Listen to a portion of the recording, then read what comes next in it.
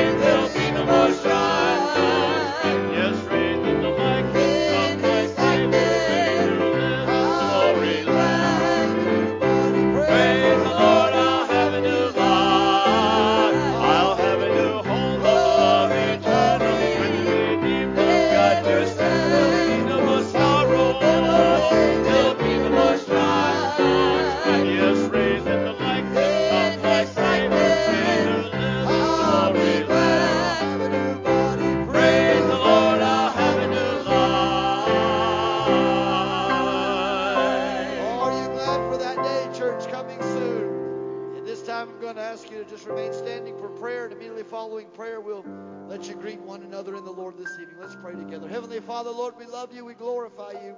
Lord, I pray, Lord, those that may be watching online tonight, God, you would touch them tonight, wherever they may be. Lord, I pray you would be with those that are in house tonight. God, that you would minister to us. There's many needs, God, that have been brought before this body today, and some that are not here tonight because of situations and needs that they're facing. But God, you're a big God, and you're able to do exceedingly abundantly above that which we can think or comprehend. So, Lord, we give all the praise and the glory and honor that is due your name. In Christ Jesus, our Lord, we pray. And the people of God together said amen. Amen. Amen. Let's worship together and greeting one another to this time.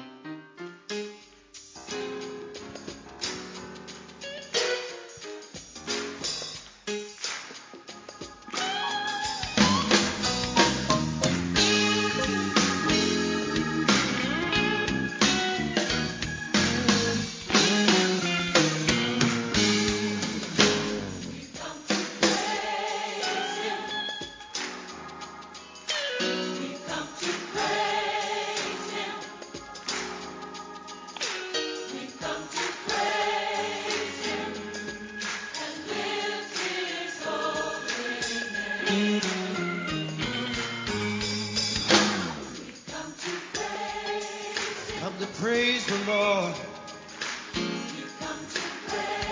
Headed into this temple to give you glory, Lord. Lift you, Lord.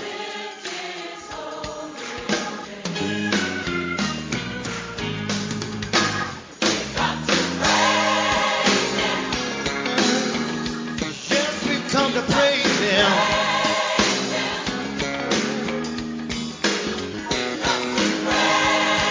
Praise Him and lift Him. Hallelujah.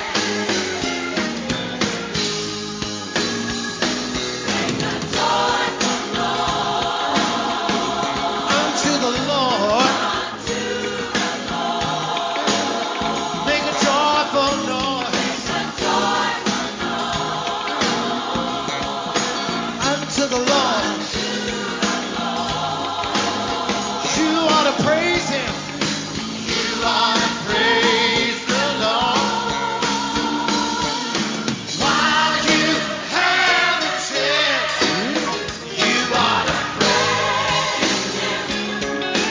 You ought to praise Him.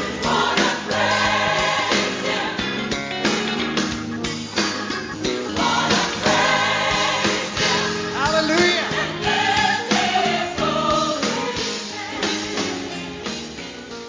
Amen. Let's stand again for worship. Let's sing this old praise chorus of the church that says, put on the garment of praise for the spirit of heaviness. Let's lift up our voice to God. Let's sing together. We'll put on the garment of praise for the spirit of heaviness. Lift up your voice to God.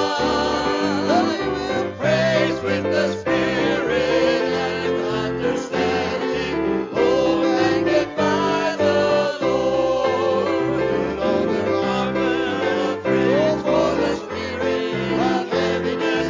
Lift up your voice to God. We will praise with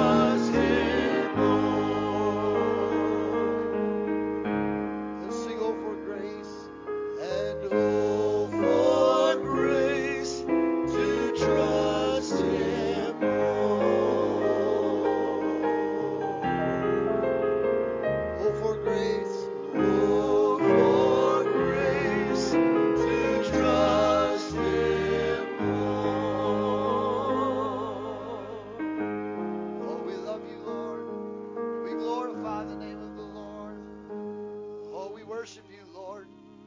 Father, we thank you for the presence of God. We feel in this place.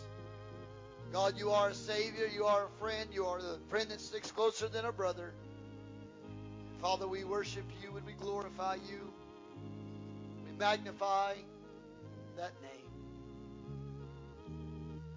Let's sing that fourth verse again. Oh, I'm so glad I've learned to trust him.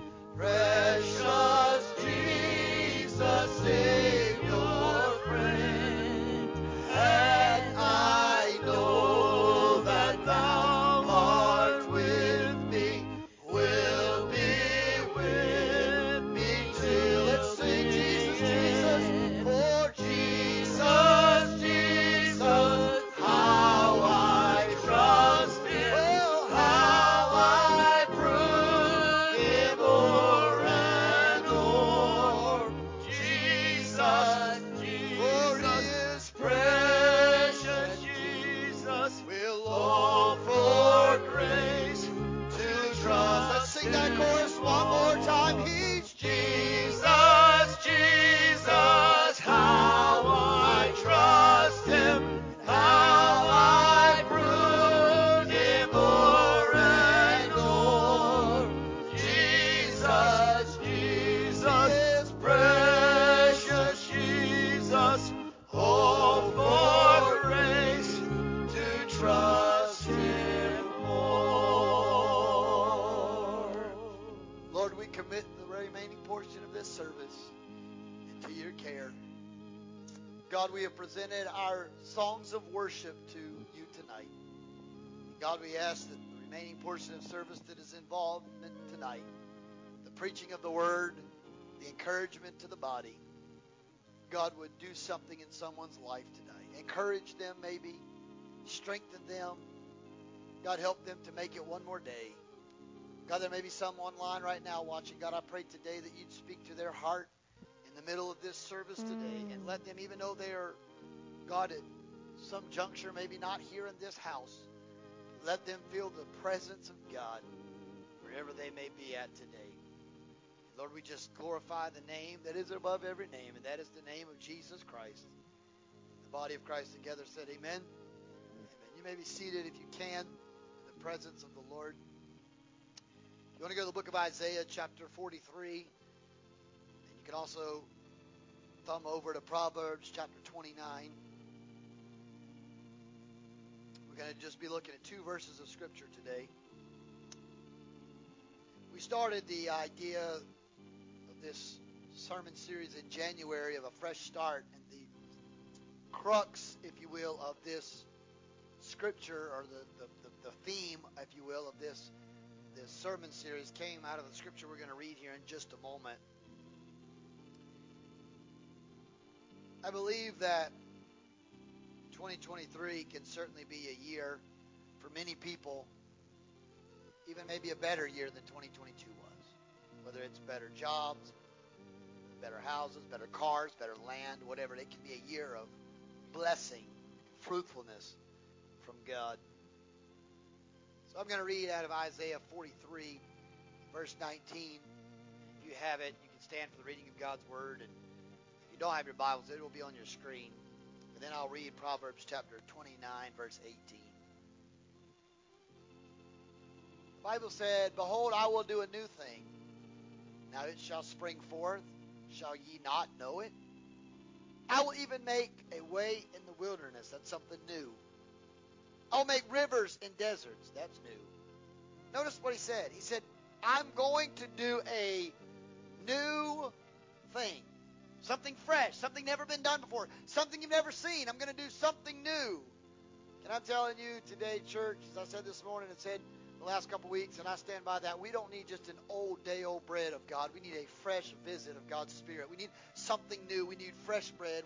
The priest of God would have to make fresh bread for the table of showbread in the tabernacle. We need God to do something fresh and anew in our lives and in our church and in our families. Proverbs 29:18 says this: if there's no vision, people cast off restraint. But happy is he that keeps the law, and he that keepeth the law, happy is he. He said, but where there's no vision, people cast restraint. Some translations will say where there's no vision, people perish. They die. They die. And so, tonight, for a few moments, with the Lord's help, I want to talk to you on an idea of what it's like to have rocket religion. What is it like to have rocket religion? Father, to the best of my ability, hide me behind the cross of Calvary. Anoint me with the thongs from the altars of heaven. Anoint these lips of clay. And I pray, God, that you would allow me to preach just what you want heard and nothing from me. I don't need my words to be heard. I need your word to be heard. Let us not just be hearers of the word, but doers of it there likewise. And God, I will forever give you the praise, the glory, and the honor. In Christ's name we pray. In the body of Christ together said amen. And you may be seated in the presence of the Lord. The prophet of God said in his writings, it was a time period when he was prophesying regarding the Babylonians and the Assyrians and the enemies of Israel, and how Israel would be in captivity and they would be in bondage and be suffering. But the prophet was trying to encourage the people of God, the nation of Israel, in Isaiah 43 and 19. He was trying to tell them that God's going to do something you don't expect. Right now you see you're in bondage. Right now you see you're in turmoil. Right now you see you're in trouble. Right now it doesn't look good. But God said, will he not do something fresh? Will he not do something new? And I don't think it takes, no pun intended, a rocket scientist to figure out the world in which we live ain't going so well. It just ain't going so good. I mean, the world in which we live, it's not like this is our best life now.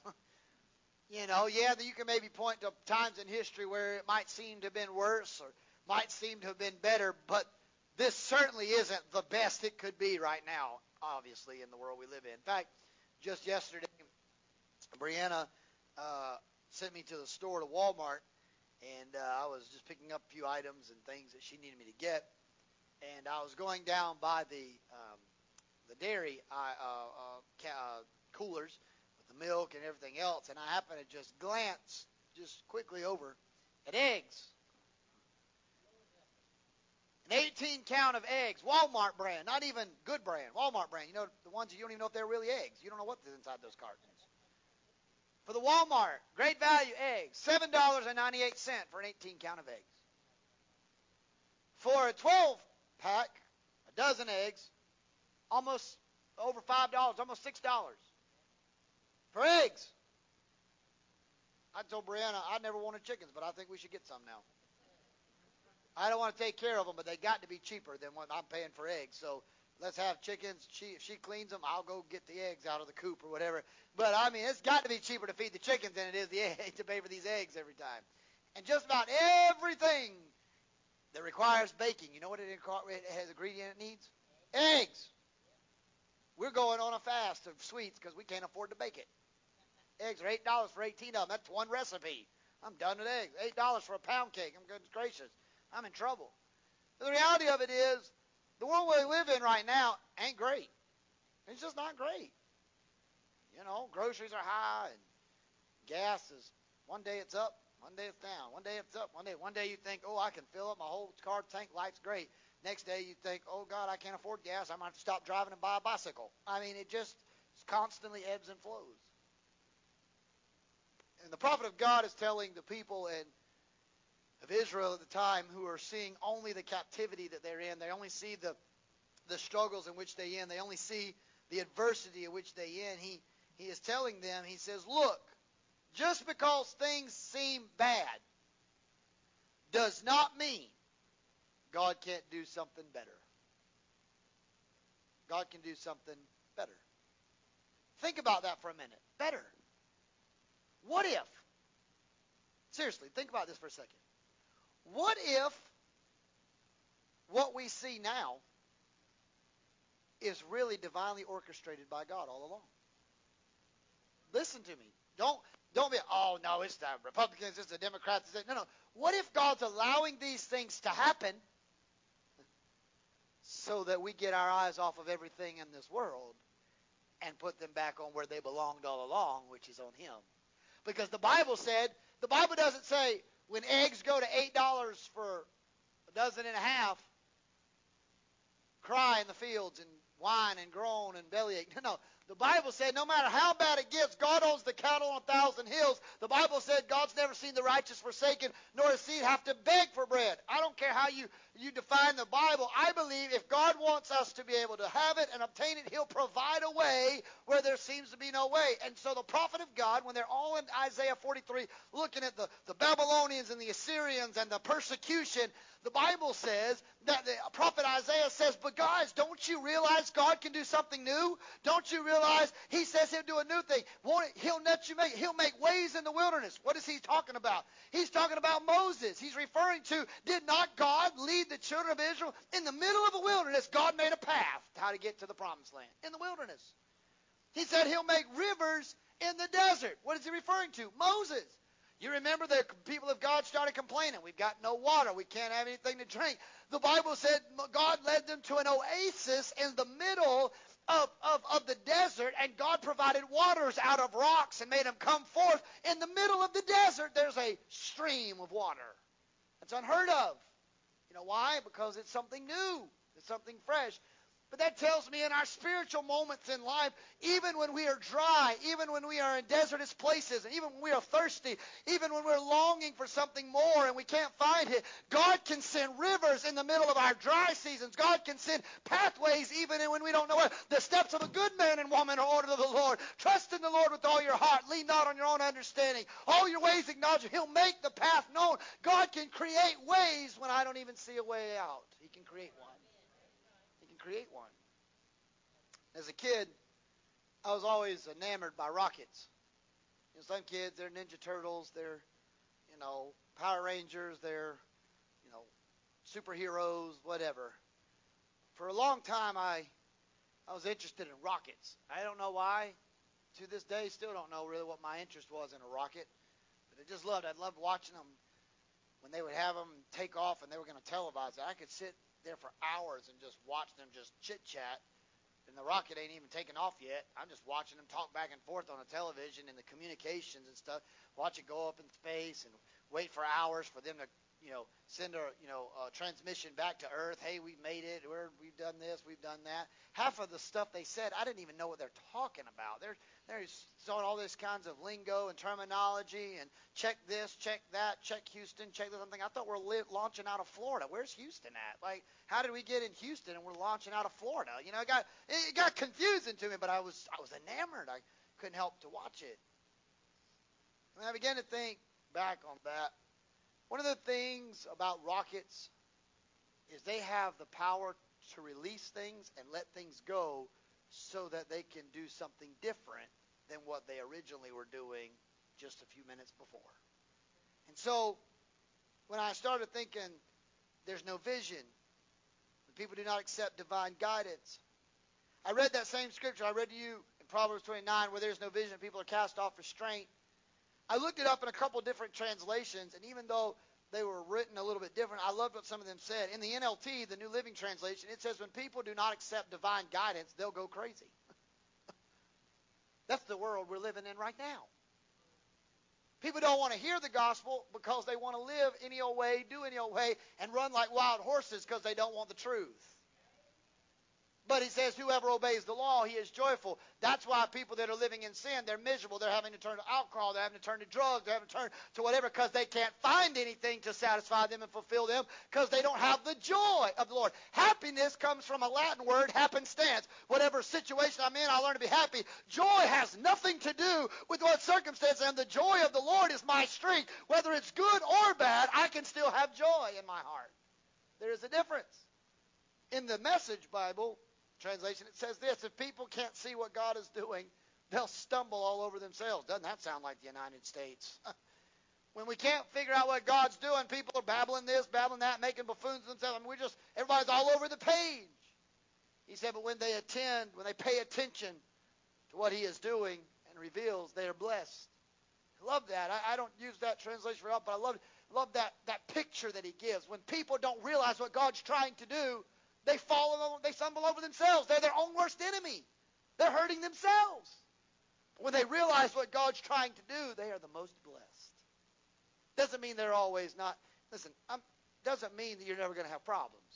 You're going to have problems. You're going to have frustrations. You're going to have things that, if you will, just don't always go right. You know, like when you get up in the morning and you're already 5 minutes late to work, and you go out there and you put the key in the ignition, and it goes click, click, click, click, click, and nothing happens. That's not how that's supposed to start the day. And then you go out there and you open up the hood and you look at the posts and the terminals and you look at all the different things and you think they're a little corroded, so you get a little baking soda, or you get a little Coca-Cola, and you scrub it out and you put the terminals on, and you get back in the car and it goes click, click, click, click, click. You think, oh, that's not good. You know what? But let's just say that moment in time, yes, you're already late. That's going to set up for a bad day.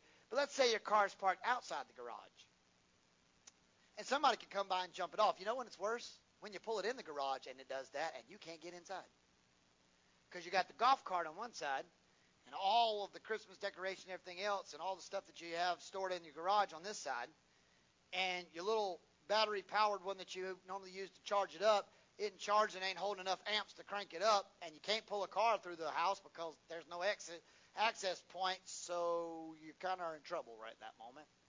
You either got to take the whole battery out, take it and get a whole new battery, come back and put it in, which is going to make you even that much later than what you were. The point behind that is are there things in life we can't control that sometimes it just ain't good. It's not a good day. It's a bad day.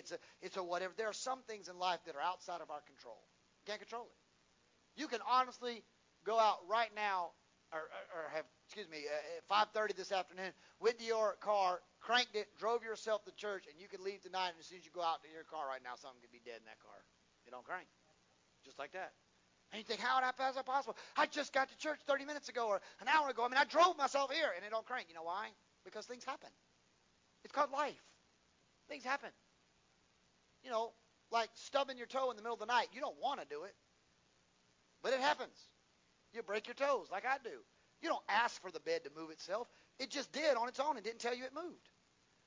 I don't know why that bed decided to shift over. I don't know why. It should have told me ahead of time it moved. It didn't tell me. It didn't give me a warning before I ran my toe right up through it and broke my foot or broke my toe. I wish it would have told me. It would have saved me a lot of pain. Some things in life just happen. Like the time the kid threw up in the back of the car and you didn't know he was sick. It just happens. You're just driving along. They say, Daddy, I'm not feeling good. And you go, okay, we're almost home. Are you okay? I think so. And all of a sudden you hear, and you're like, that's not what I was waiting on. That's not. And it's my car. It couldn't even be Brianna's car. It had to be mine. She doesn't care if it happens in her car. I don't want nothing going on in my car. And it's all over my floors. I'm like, I got to clean that up too. It's life. It happens. There are things in life you don't ask for it. You don't want them to happen. They just do. You don't want the car battery to die. You don't want that. It's like hurricane season. I don't like it when the power goes out in my house. But you know what? I don't get to call the shots whether or not power goes out in a bad storm. I can call Berkeley Electric Co-op all I want to, or those that have Santee Cooper. You call them all you want to. But it ain't coming back on until they get it back on. It just doesn't matter how much you like it. Outside of a generator, you're in trouble. You're just going to sit in the dark. You can get mad, sad, or glad. You can threaten never to pay your bill to them again and say, if y'all don't get my lights on, I won't support you. Well, that's fine. You'll sit in the dark a lot more than you realize down the road. But things happen. In life, there are things that happen in our lives that we can't control. They're outside of our scope of handling it. One of the things I want to refer to tonight when I'm talking about this idea of rocket religion is there are sometimes it's better to just let it go and release it than to hold on to it because it's more destructive the longer I hold on to that. The longer I'm stay mad at Santee Cooper, the longer I'm mad because I told somebody when I using my analogy of the kid that got sick in the car, I could have shut the door and said, well, that's gross, but I'm not cleaning it up, and never touched it. You know how bad that's going to be in a couple of days when it's 100 degrees outside? I still didn't touch it, but guess what? I'm going to wish I had at some point. Hello? Some folks try to just have situations in their lives. They try to just shut the door and act like they don't exist. But they do exist. The reality of it is sometimes you got to let it go, though. You got to just bite the bullet, if you will, face the facts, face the music, do whatever, and move on. There are some people, they keep harboring it. They keep holding on to it. And a rocket is a unique, if you will, design or piece of machinery. It is amazing that something man-made, you better hope they put all the bolts in the right spot, too, when you take off in this thing. It ain't one of those things that you want the engineer, when you're about to take off, say, hey, I found a couple extra parts. I wonder where they were supposed to go in a rocket. You want to make sure that they know that all the parts of that rocket are going. But in a rocket, nothing is more dangerous than if the rocket malfunctions, because it has potential to do cataclysmic damage and ultimately destroy lives by malfunctioning. But there's a couple steps that have to be taken when we talk about this rocket religion or releasing and letting go and things of our lives. For a rocket to take off, the rocket cannot leave the launch pad until it's been given a clearance by the command center. They'll tell them, the pilots and captains and all that are they're all in there laying, sitting this way, buckled their seat belts, laying on their backs, whatever you want to. And command center, which is across the way, is radioing them or talking to them through headsets, and they'll start asking questions. Did you check this? What does this gauge read? What does that gauge read? What is it? And the person will come back, check. Did you check this? Check. Check, check. And over time, there'll come this phrase. And if this phrase is never uttered, everything stops. But at some point, after the checklist, the person in the command center has to say this line for everything to go. We are now cleared for takeoff. If command says we can't go, we don't go. We don't go. As I shared this morning talking about the law of Moses and the book of Moses and Moses and the children of Israel, there are times in our lives, if God says no go, we shouldn't try to launch anyway. We should no go. If God's not moving, we don't need to move. If God's moving, then we need to go. We need to remember, when we talk about the power of releasing and letting go of things in our lives, we need to remember that when we get into God's Word, nobody else's opinion matters but His. His opinion. His words. Nobody, the Bible says, not one dot, not one tittle will pass away, for my word will remain steady and steadfast and sure. We don't need somebody else to tell you what they think. We need to just do what God already said to do, because He already said it in His Word. The reality of it is, many of us in our lives could release those hurts, could release those frustrations, could see the fresh glory of God, the fresh presence of God, the new thing that God wants to do in our lives by letting go of some things in our past or letting go of some things in our hearts and in our emotions. But we can't do that unless we listen to what God's Word says to do. Because you will experience more heartache by not listening to God than you will if you just would have listened to God from the start. Because the Bible says God has plans for us, plans to prosper us, not to harm us, to give us hope in the future. God's not sitting up there in heaven going, let's see how I can make their life miserable so that I break their heart intentionally. God's not vindictive like that. God's not sitting up in heaven trying to intentionally ruin your life. Even the things that He allows to happen that are hurtful, sometimes He allows them to happen because He's perfecting and doing. He wants to do something inside of our lives. So He allows those things to happen, like I said earlier, so that it points our attention back to our need for Him. It's not God's cruel and unusual. He's doing it to draw our attention back to where it belongs, and that's to Him. And many people, if they're not careful, they'll go through this life doing things their own way. What will end up happening is they'll have more heartache, more pain, more frustration, more issues than they should have had or even had to experience. But it was all caused because they didn't listen to the word from the command center, Jesus Christ, and what He told them to do. There's a lot of times in our lives, if we just would listen to the command center of heaven, and we let the Holy Spirit of God speak to us like He's supposed to, being that advocate, being that comforter, being that mediator between God and man, if we would just listen in the stillness of the small quietness of His voice, in the booming and the lightning and the flashing and the thunder rolling, whatever, if we would just listen to God, many things in our lives could have different outcomes if we just listen to Him. But sometimes we try to take things in our own hands. We think, well, I can handle this. God, I don't need you. It's like that old kid song. I learned as a little kid, he said, if you ever needed the Lord before, I sure do need him now. It was a little catchy song. It just repeated itself about 175 times. I guess they just wanted you to actually get it in your spirit so you know what it meant. But it kept going the whole line. The whole song literally said, if you ever needed the Lord before, we sure do need him now. We sure do need him now. We sure do need him now. If you ever needed the Lord before, we sure do need him now. We need him every day and every hour. And then they had little mini verses that went around it and all that stuff. But the reality of it is, it's the truth. If we've ever really needed the Lord before, we sure could use him now. We could use him now in Washington, but forget Washington. We could use him now back in the church because his church is anemic. His church is dying out. Yes, God will have a remnant, but there are people that go to churches that are miserable on Sundays and miserable on Wednesdays, but their pastor had not been praying or seeking God. They don't get a divine word from God. They're hungry. They're lost. They're looking for something. They go to the church, but they leave almost more defeated and downtrodden going to church than they did before they went to church. I'm telling you, God's church is at a place where if we've ever needed the Lord before, the church needs him now. The church needs him again. We need his presence. So mission control can't take off until the command center says we are cleared for takeoff.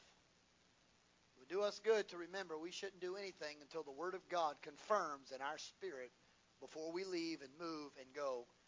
We don't do anything until we hear God give us the send-off, the okay, to move forward.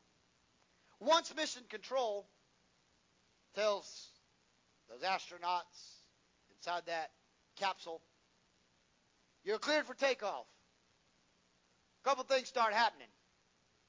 They start flipping all these switches. Smoke starts billowing out of these bottom parts of the rocket. You see fire. You see this big flame, and it starts doing these big, if you will, bright lights of flames of fire, and it's beautiful to see, but they still ain't left yet. They're still sitting on the pad.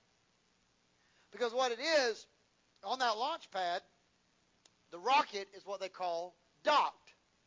It's docked to the pad. It's actually secured on the pad.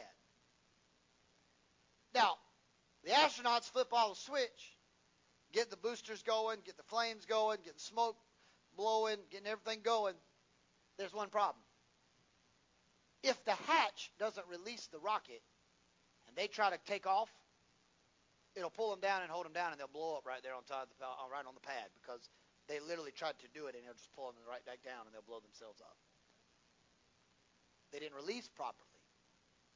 But a rocket's intended purpose is not to sit on the launch pad and flame out. Hello. You'll get this here in a minute.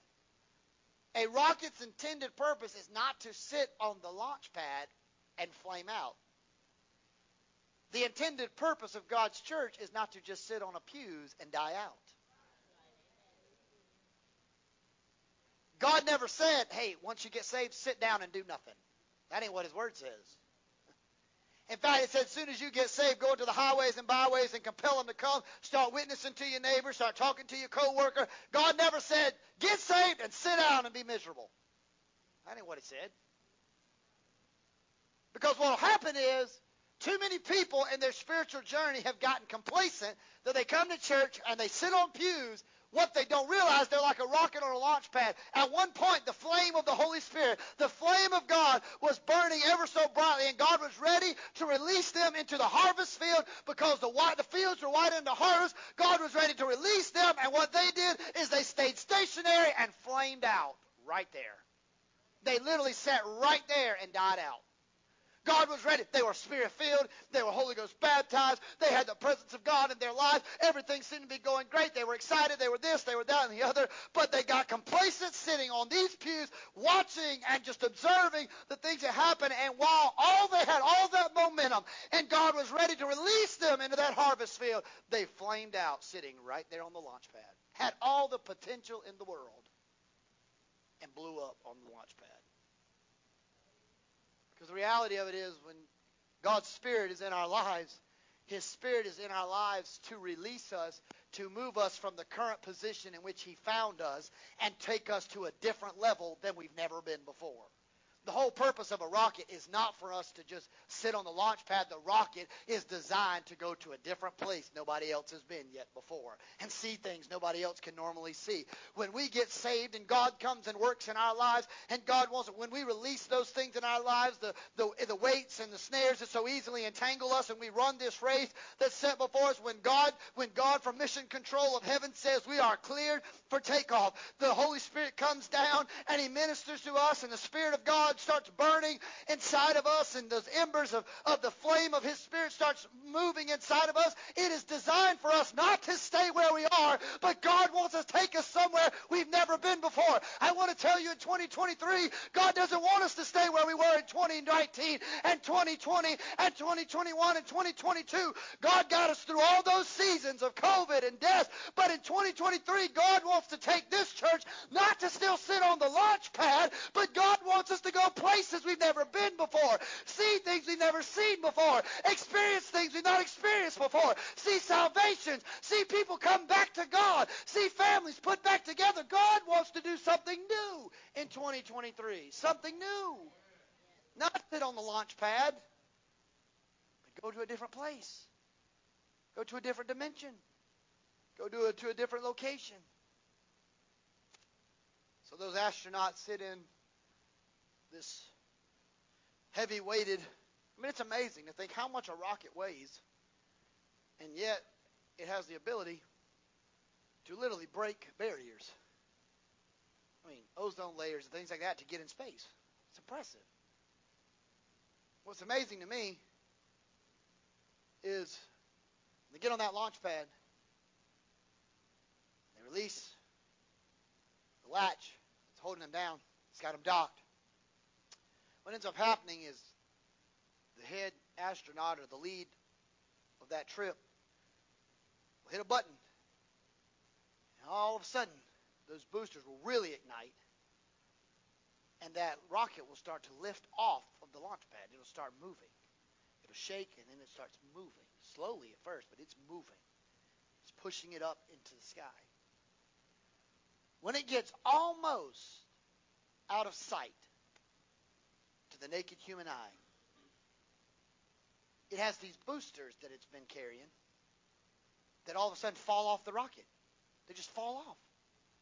In fact, NASA has them designed that they have built-in parachutes that when they fall off the rocket, they will parachute them, and then through GPS coordination, oftentimes land them in the middle of the ocean because they can float, and they'll take that parachute, float them in the ocean, and then a ship will come by and pick them up. They'll take them back, and they'll repurpose them or do whatever else, when they can, sometimes things happen, or they lose control of where the GPS coordinates are. But overall, when those boosters fall off, they kind of just float down in the ocean to be picked up later. But when they release the boosters, it doesn't stop the rocket from still going. And I begin to think about that. Sometimes in our life, God needs us to release dead weight. Dead weight. Dead weight. See, for that rocket to take those boosters into space would be more harm than good, Brother James. So right before they're getting ready to go out of the naked eye sight, they got to get rid of the things they don't need to get to space. The extra boosters. They just shut them off. That's why I believe the writer in the New Testament in Hebrews said, lay aside every weight that so easily entangles you and run the race that's been set before you. Some things in life you don't need. Get rid of them. Shut them off. They're dead weight. Let it go. Get rid of it. And for that rocket to go up, those boosters descend back to Earth. But the rocket's still going. See, I'm here to tell you, the enemy would like to tell us at times in our lives that we're never going to make it. We're never going to be successful. Our spouses will never be saved. Our children will never be saved. Our marriage will never be right. Our church will never be right. The devil would like to make us think that nothing good can come out of a situation. And there are times some people will say, Pastor, if I do that, man, the cataclysmic effects, the trickle-down effect, you just don't know what it might cause, and this, that, and the other. I'm telling you, sometimes losing dead weight actually is more beneficial than holding on to things God never intended for you to hold on to for that long. Unforgiveness, God didn't ask you to hold on to that. He asked you to forgive and let go. bitterness, animosity, hate, whatever you want. God said, let it go. You got to release it. It'll hurt you in the long run. That rocket holds onto those extra boosters. If you're not careful, it'll blow itself up. It has to get rid of them. It's dangerous to take them any further. They have to let them go. And if they don't detach, they're really in trouble. They need them to get off the rocket, the capsule. It's the same way spiritually. There are times in our lives we have to have God help us to get rid of some things we don't need to be carrying. That's why I believe Jesus said, all you who are weary and heavy laden, come unto me. Take my yoke upon you, for my yoke is easy, my burden is light. Trade it off. Get rid of your junk and take mine. What I carry is a whole lot easier. I think that's why the Apostle Peter said in his writings, cast your cares upon the Lord, for he cares for you. Because Peter knew, hey, Jesus will help bear the load. My load will be much lighter because Jesus lifts the load at this point, not me. We have to let it go. And things in our lives, it's the same way.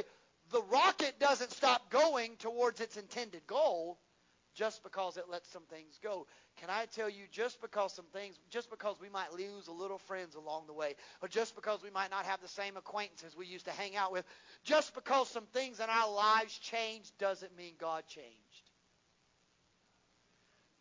That's exactly right. Just because my church might look different, or my family might look different, or my job might look different, or my marriage might look different, or my finances might look different, doesn't mean God changed. Just because someone walks in the room and says they don't love you anymore, or someone says they won't talk to you anymore, just because it seems like all of hell's come against you, doesn't mean God changed.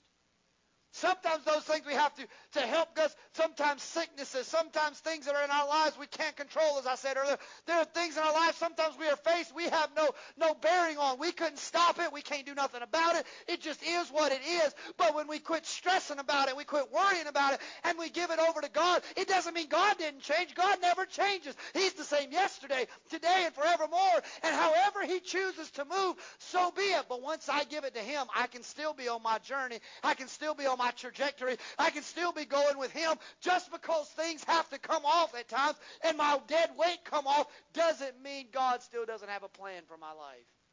I've heard people say, well, Pastor, I used to teach and I used to sing and I used to do this, but then my mama got sick or my dad got sick and then my spouse got sick, and they go through this whole thing, and then unfortunately, mama eventually passed away, or daddy passed away, or the spouse got better, and things kind of, I don't want to say got back to a sense of normalcy, but things kind of just, things happened, and life changed or whatever, and they still didn't go back to the things that God called them to do. And I've often, and I understand there are things in life and changes of seasons and stuff like that, but sometimes people will use that as a crutch because they don't want to do what they know they're supposed to do for God. They'll let that become the extra weight rather than laying aside the weight. I'm not saying abandon mamas and daddies. That's not what I'm saying. I'm saying, but when God takes the weight off of our shoulders, we have to go back to what God called us to do. Because God has a plan and a purpose for our lives. And then the rocket goes out of sight. That rocket takes off. After those boosters start falling, if we stand up there long enough and look, we don't see it no more. You can watch it on the TV because they'll change the feed so you can see what's going on inside the rocket. But if you stand outside and you're standing there looking at the sky, after so long, there's nothing in the sky you can see. It's gone. The rocket didn't blow up because the TV camera on the TV screen next to me shows that they're still transmitting the feed and letting us know they're out there. Just because I can't see them doesn't mean they're not there. Just because I may not always see God doesn't mean he's not there. Just because I can look up to heaven and I may not always know where he is up there doesn't mean he's not up there transmitting information back down to earth to me. And one of the things I love beautiful about a rocket is the rocket's design is it takes me to new atmospheres. It takes me to places I've never seen before. When that rocket goes up, I've never been to space a day in my life. I'd love to go, but I've never been. When I watch those astronauts, all of a sudden they'll transmit the feed, and I'll see outside the window of that rocket, and I see the Earth from an aerial view of the entire Earth. And I'm like, I'm out there somewhere in that big ball that they're looking at. I'm in that somewhere. And I'm looking at it on their perspective above the Earth. And they're up there at the space station, and they're walking around with these astronaut suits and things like that. I've never seen it, but I get to see it through their eyes, through the cameras, or through technology or whatever else. But they got to go from this world, and they got to see the world from a different perspective. Those astronauts didn't see it like we see it now. No, they're looking down. They saw the entire world, the entire planet called Earth, from a spatial view, an aerial view. Can I tell you, that's how God wants it to be in our spiritual journey. When we get along with Him, God doesn't want us to just see a little bit here or there. God wants us to take us to new heights and new dimensions and new levels. He doesn't want us to stay on the same plane we've always been. He wants to show us greater things. He said, I want to show you great and marvelous things that you cannot think, you cannot comprehend, that your mind cannot conceive. In fact, He said, no eye has seen, no ear has heard, no mind can comprehend what God has in store for His people. God wants to show us. You can't imagine what heaven looks like. You can read all the books you want to, and it can get you excited. Then you can read Revelation, or you can read all the theologians and scholars that have written books about heaven, or people that say they've had visions or died, and we've seen heaven and come back, and they describe it. Oh, it may get you excited, but I'm telling you, there is nothing going to be compared to when I see it myself. You can't describe streets of gold enough for me to see it. It's going to be something, Brother James, to see real streets of gold, to see real jasper walls, to see gates of pearls, to see my loved ones not sick anymore, to see my grandparents and my aunts and uncles and mamas and daddies up there living a healthy life, to see Jesus, not to just hear about Jesus, but to actually lay my eyes on the author and perfecter of my faith. There's nothing can be described what it will be like when I get there. I can't explain it.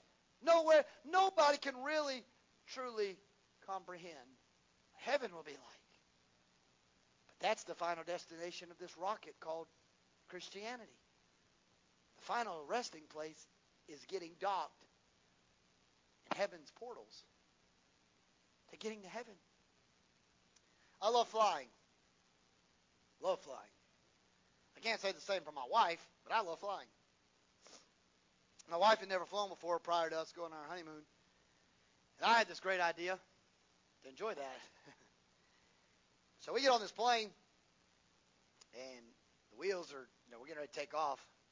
And I'm explaining to her there's two engines in a plane, in case one goes south, whatever. So we're taking off. We start picking up speed. Anybody's ever flown before, they start the wheels, and you start out, I think it's a little bit bumpy, a little bit bumpy. All of a sudden, that plane, you're looking out that window, that plane, it's getting with it. Like, you can't even see the airport. It's just like blurs going past you at this point. And it takes off. Brandon's grabbing my arm. She's holding on for dear life. Like, oh, God, what are we about to do? I'm not going to survive this. And I'm like, it's going to be fine. It's going to be fine. We get up in the air, and the landing gear starts coming in. Anybody ever flown before? You hear that landing gear come in, yeah, pow, and it gets inside. Pops. And she goes, oh, God, what is that? I said, that's one engine, but we got a second one. So we're coming in, pitch black dark, to Denver, Colorado. We come in, this is true, should tell you this is true. We come in, probably 6 or 8 inches of snow on the ground. I mean, snow everywhere. We left Charleston on that Sunday at 70 degrees. I'm an idiot. I looked at the weather this previous week, a week in advance, and didn't realize that the weather can change in a week. Dumb me. I thought if they told me 14 days out, it stayed the same. Obviously, that's not how that works in the Weather Channel. I'm in short sleeves and T-shirts and just, I think I had just like, I don't even have jeans on. I think I just had like sweatpants on, but not like thick sweatpants, little T-shirt, tennis shoes. I left at 70 degrees in Charleston. She's in a short sleeve shirt with like little like yoga type pants and her tennis shoes. We step off that plane. The doors open and they push you to the gate and you're side by side the gate, but there's still a draft that comes between because it ain't we step off and it's like 16 degrees. Not 160, 16, y'all. Y'all remember what it felt like the other week? It was 19 out here, and we didn't have, that's when we had jackets and were prepared for it and still cold. We have nothing. I have a short sleeve shirt on. I don't even think I packed a long sleeve shirt. I had nothing. Snow on the ground, ice on planes. But as they're coming into Denver, you know what you have to do when you land? Guess what that landing gear has to do? It has to come back out. It comes back out.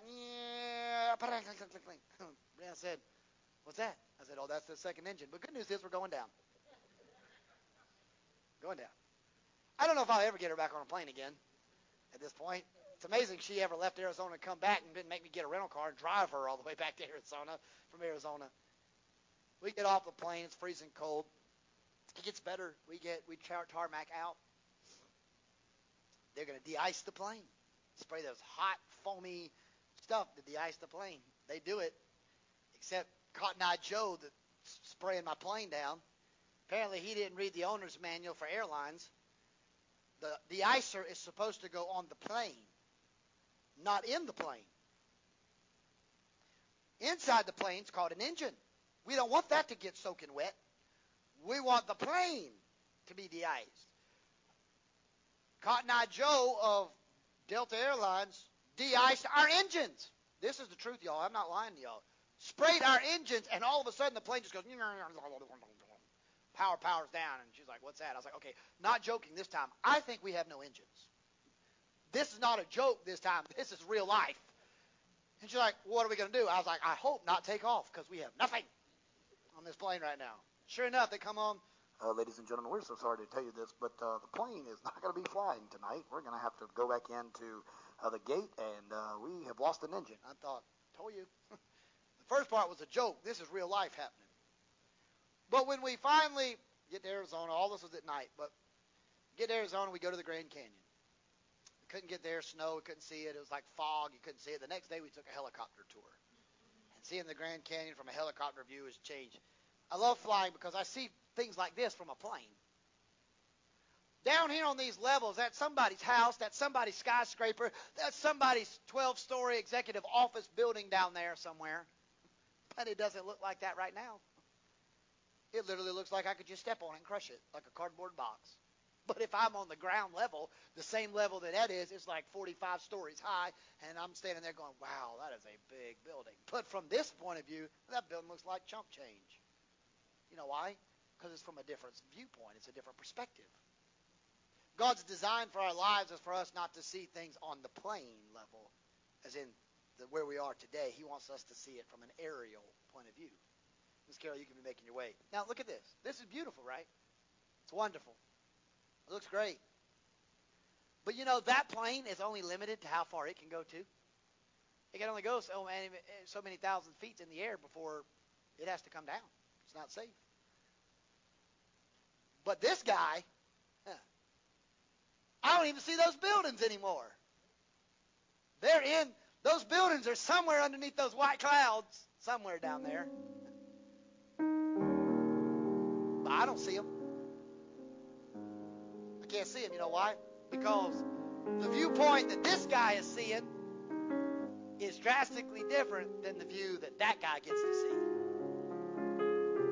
God doesn't want to set us to settle for just a little bit. He wants to show us all the things he can do in our lives. This pilot sees just a few office buildings and bridges. This guy sees the entire world out his window. Not a section of the world. This guy's only seeing San Francisco or New York City underneath him. This guy saw the whole world. That's why the kids saw that we teach our kids in the back. He's got the whole world in his hands. He doesn't see a little spot. He sees the whole world. The whole thing. So here's what I want to challenge you.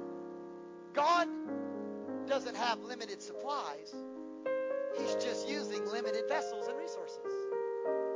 It's not that God run out of supplies. He can only do so much because we're limited in what we can do if we don't give our hearts to Him. God's got all the resourcing. The reality of it is, but how much of myself am I giving it to Him for Him to use for the greater good? In 2 Corinthians 3:17, the Bible says, now the Lord is a Spirit. And where the Spirit of the Lord is, there's liberty or freedom. But we all, with an unveiled face, beholding as in a mirror the glory of the Lord, are transformed into His image from glory to glory, even as from the Lord the Spirit. What are you saying, preacher? Sometimes this is maybe what we see in our lives. There's going to come a day God's going to let us see things we never saw before. I'm not going to need NASA to show me Earth, Because when the rapture comes, NASA's spaceship won't really matter for me. Because the Bible says, when the last trump of God shall sound, the dead in Christ shall rise up, and we which are alive and remain shall be caught up together in the clouds of glory. So shall we ever be with the Lord. I won't need a rocket to get me to heaven. I'll be able to go with my own self because Jesus will take me straight there. I'll pass Mars, Jupiter, Saturn, Uranus, Neptune. Well, Pluto already fell off. He didn't even want to hang out with us anymore. He just disappeared out there in space. Earth, all of those planets, I'm gonna pass by them. I don't need NASA to tell me. I'm gonna pass those guys. They spent millions and billions of dollars to see it from this view. All I had to do was give my heart to Jesus Christ and save myself a lot of money, and I get to see the same thing one day they saw. Because my perspective, my change. It's my challenge to us tonight before we leave today. So we've got to realize that there are times in our lives things have to be released. We have to wait for God's command. When to go. The commands of heaven. We have to remember that not only do we need to wait on the word of the Lord, but we need to remember that God's plan for our lives is to move us from the current position we're in and take us to different places. We got to remember sometimes we got to let go of weight and holding on to us. And when we do that, there'll come a day God's going to let us see things in a new perspective, a new atmosphere. What do you mean, preacher? Because I believe there'll come a day that God will be able to say to us, behold, I will do something new. It'll spring forth. Won't you know about it? And instead of saying, I'll make ways or I'll make a way in the wilderness and rivers in the desert, he might say, I made access to heaven for you. I gave you streets of gold, gates of pearl. Did I not do a new thing? You've never seen it before. You've never experienced it before. But welcome home. You get to experience it now, something new. So my challenge to us is don't say in 2023, don't settle for where you are right now. But aspire in the year 2023. Aspire not to stay where 2022 was at or 2021 was at, but have the aspirations to go to a different level with God, a different plane with God, a different growth with God, a different perspective. Let God take you to somewhere you've never been before with Him so you can experience something new like you've never experienced. We stand all over the house tonight. Let's pray together. Heavenly Father, to the best of my ability, I have preached your unadulterated word of God. I've asked you to help us be challenged by your word. That the words that have been spoken be transformational and impactful to the body of Christ. Father, I pray that as we get ready to disembark from this location and go to our place of abode, the hand of God would go with us. And I pray you would bless us and keep us, your face shine upon us, be gracious to us, lift up your countenance towards us, give us the peace of God that surpasses all human understanding. Guard our hearts till you come again. In the words of our mouths, the meditations of our hearts to be acceptable and pleasing in your sight, O Lord, our strength and Redeemer. In Christ's holy and precious name we pray. And the people of God together said amen. Before we're dismissed, let me just say to you, before Brother Randy prays our closing prayer, don't forget, services, Bible study Wednesday night, 7 p.m. in the Fellowship Hall area. We'll meet there at 7 p.m. If you want to bring anything, drinks, snacks, whatever, we always allow you to do that so you can fellowship with each other. And we'll have regular service next week, Sunday morning, Sunday night, 11, Sunday school at 10, worship at 11 and 6 p.m. I love you. I'm praying for you. Brother Randy, I'm going to ask you to pray. And immediately following this prayer, you can consider to be dismissed. God bless you.